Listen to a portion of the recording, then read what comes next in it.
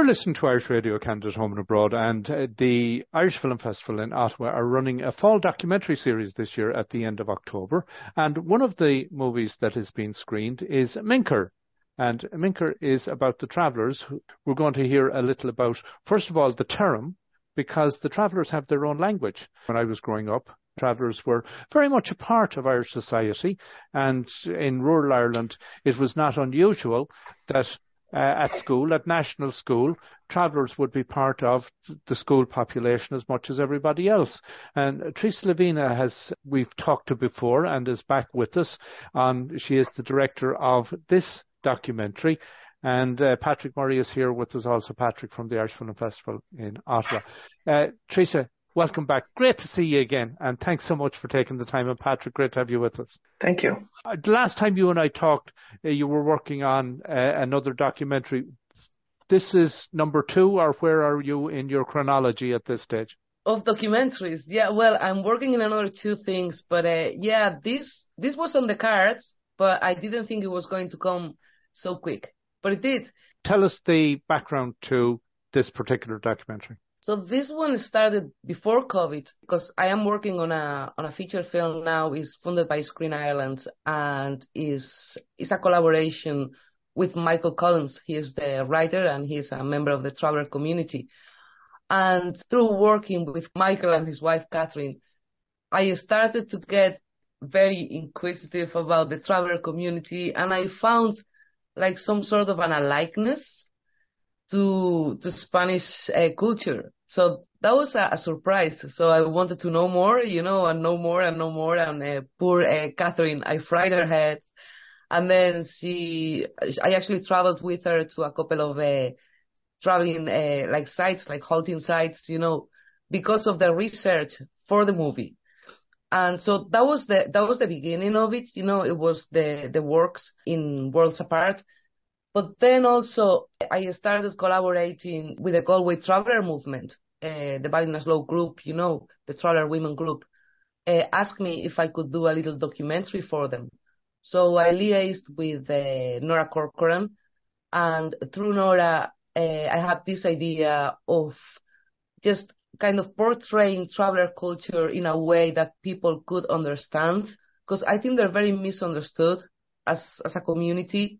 I think there's a lot of bias, there's a lot of prejudice, against them. And to me, it was different. Maybe coming from Spain, I just didn't have a notion of what a traveller was, or the notion that comes with the word traveller. Then I wanted to know more. I thought it was beautiful, once they started talking to me about, I found very endearing, like the way they used to try to get money, like going door to door, which is similar to the Spanish gypsies also, and then kind of reading the tarot or reading the leaves or reading the palms and all that. And I don't know, I got to meet like really, really interesting people along the way, and then just kind of expanded out. And then I did other collaborations with the traveller community also in education, It all came together like Mincéir, which is like an explosion of information on the traveller community, but it's really nice. It's a lovely narrative, because I think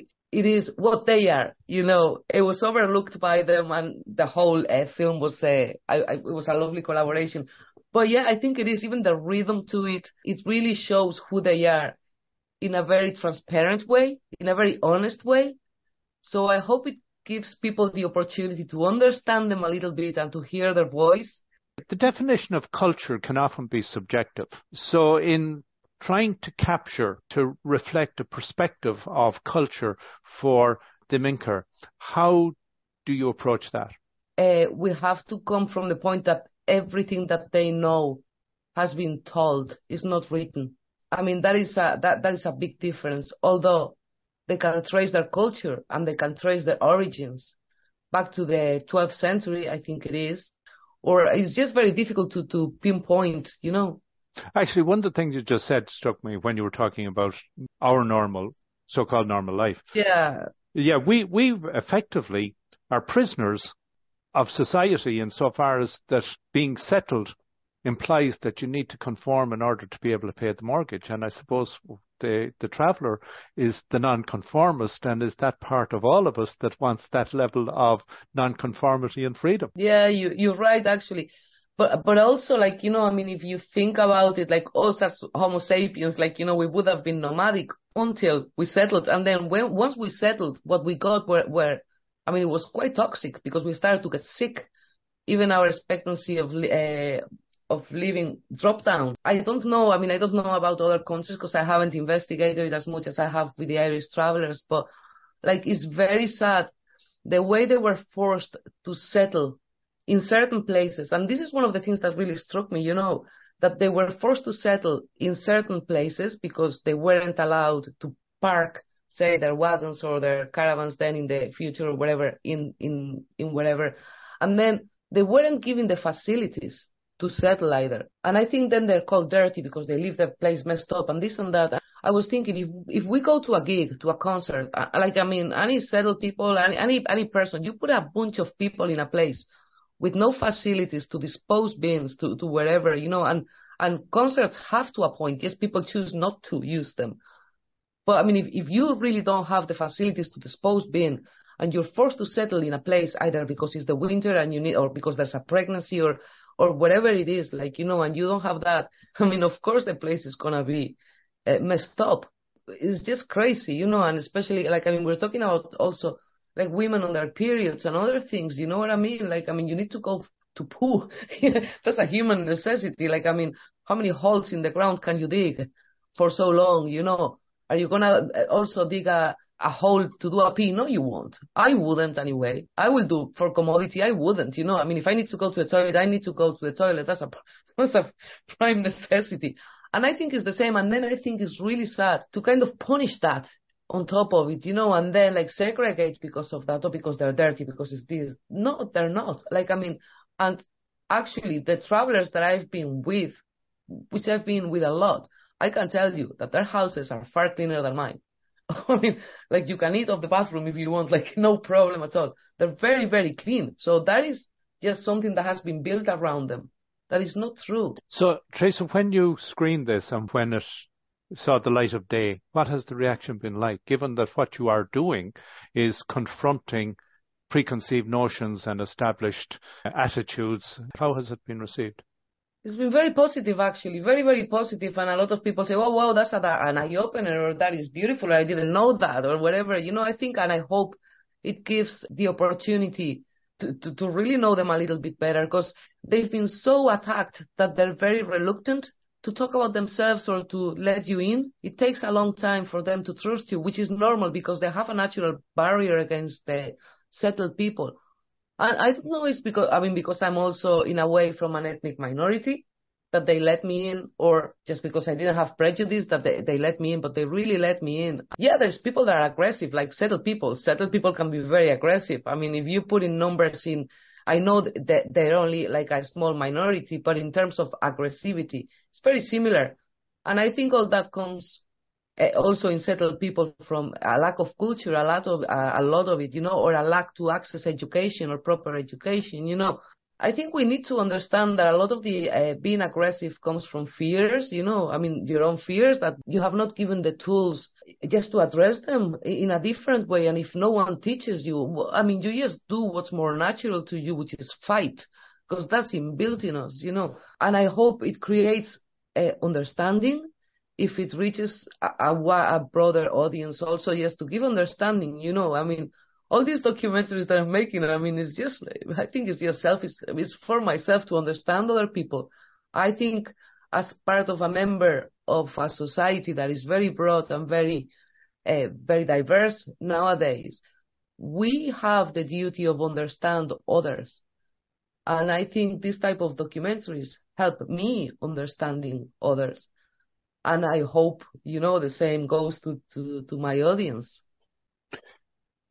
Society has changed radically. So having to adapt, the things you just talked about, the deprivations that exist, make it even more challenging, because it behooves all of us, and whether we want to or not, we're all caught in this treadmill that, now we're hearing about artificial intelligence, and how do you cope with this? And so for what is a community or a culture that must be struggling to say, well, what we have is precious, but its relevance is difficult to evaluate.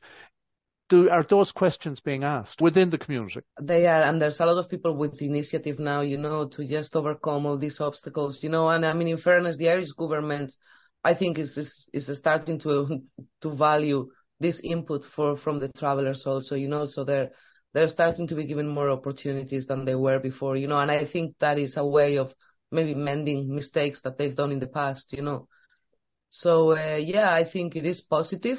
I think there's still a lot of anger in the community, and there's still an inequality within the community with settled people. That I think they blame that inequality sometimes, and a lot of people aren't making an effort. But I think it's not making an effort. It's like they simply don't want to settle.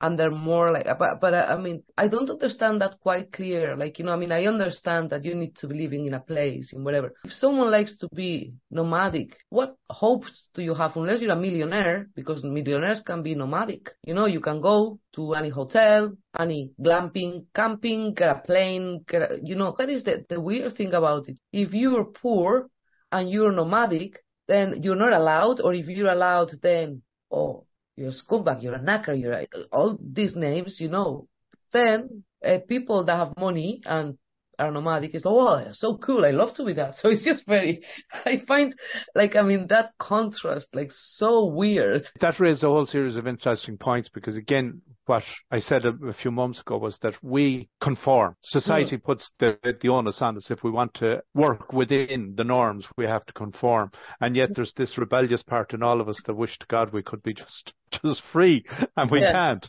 Yeah.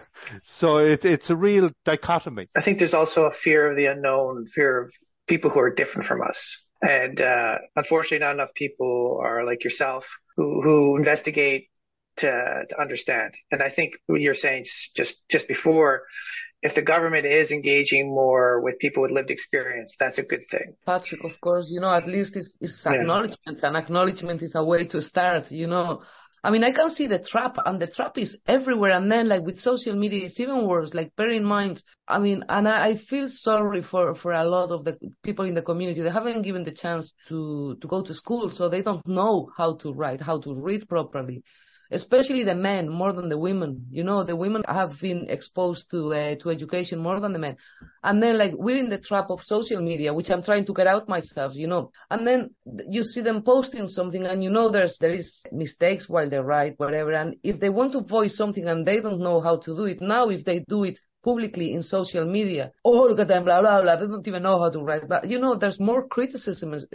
I find it very toxic that way, say English is my second language. I make a lot of mistakes. I probably make a lot of mistakes. Well, not writing as much because I can, I have the tools to go online and check whatever. Even when they have to apply funding or other things, the same as myself, I sometimes have to go through the disability section. That is crazy. That puts you in a position like, what? Am I disabled?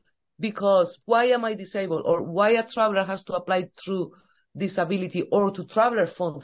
That is a nicer way of calling it now. They're kind of changing that, So it's all this still that has to change. We're all very different, but different to what? Because, I mean, the moment you travel, you're different. You know what I mean? If I go to Canada, I'm going to be very different culturally. I'm going to be different in many ways. It's not as accepted as other different. And that is the sad part of it. And that is a lot of it to do with unconscious bias. And that's what we have to fight against, I want to switch gears slightly because Mincéir is a cant word, or it's a word in the language of the traveller. But language, song, artistic expression is often very much part of culture. Were you able to get and give some exposure to that aspect of traveller culture? To be honest, they're actually studying to learn cant again, because cant is like a mix now of English with some cant words and some Irish words, So I don't think it's a language as a language itself, it has a structure, a grammatical structure that is completely different.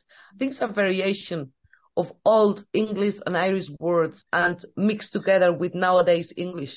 So I think, to me, that's what it sounds like. Say the verbs would be the same, traditionally, I remember when the Travellers came along, there would be music. Like there was association of, there were Uilleann Pipers, fantastic Keenans, and the Dunns were, the Pecker Dunn was brilliant banjo player. Yeah. You know, so there was a whole musical tradition within the traveller community.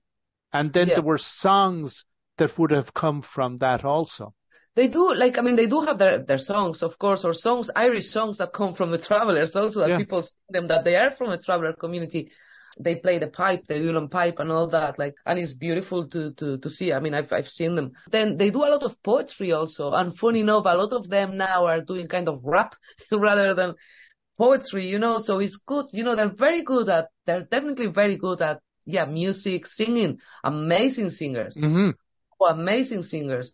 And even like the beginning of Minker, you know, like that song, the lady that sang it, she didn't want to be on the camera. She was so embarrassed of being in front of the camera, but she sang.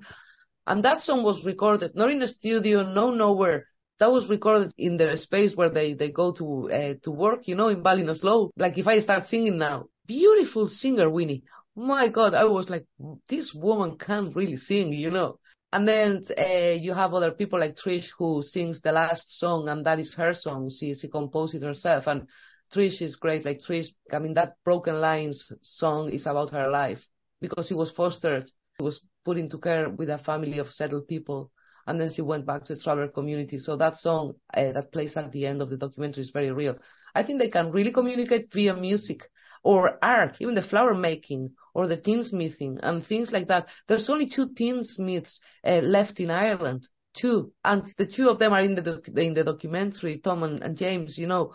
And they're trying to get young people now to do tinsmithing because they will lose it. They're doing like some sort of little workshops, you know. Even I was saying to Nora, why don't you try and bring it to the school as part of the TY, like, you know, so other people can get to do it. Because I found it very amusing. I did my own cup, like tinsmithing it, you know, and I mean, it is great crack, you know, just doing it. So, you know, I mean, I think it's activities that could be very well kind of brought into the education system. And then, you know, I did also with them at one point that I found very interesting.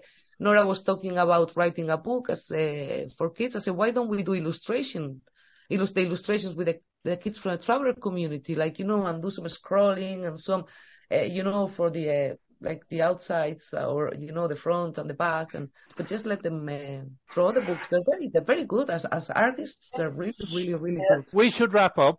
Patrick, do you want to give the coordinates again there? Yes, the event's happening online across Canada, 26th to 30th of October, 2023. You could rent this film as of 5 p.m. Eastern Time all across Canada. Once you've purchased it, you have 72 hours to start the film. And then once you've started the film, you have 48 hours to finish it. Teresa, it's been brilliant reconnecting with you. Thanks a million for taking the time, and congratulations. Absolutely, Austin. Thanks so much. And Patrick, thank you so much for taking Minker in your program. Okay. You know, it means a lot. So thanks, My guys. pleasure. Have a lovely day, and I hope the audience really enjoyed the film. I think it'll be very informative for them.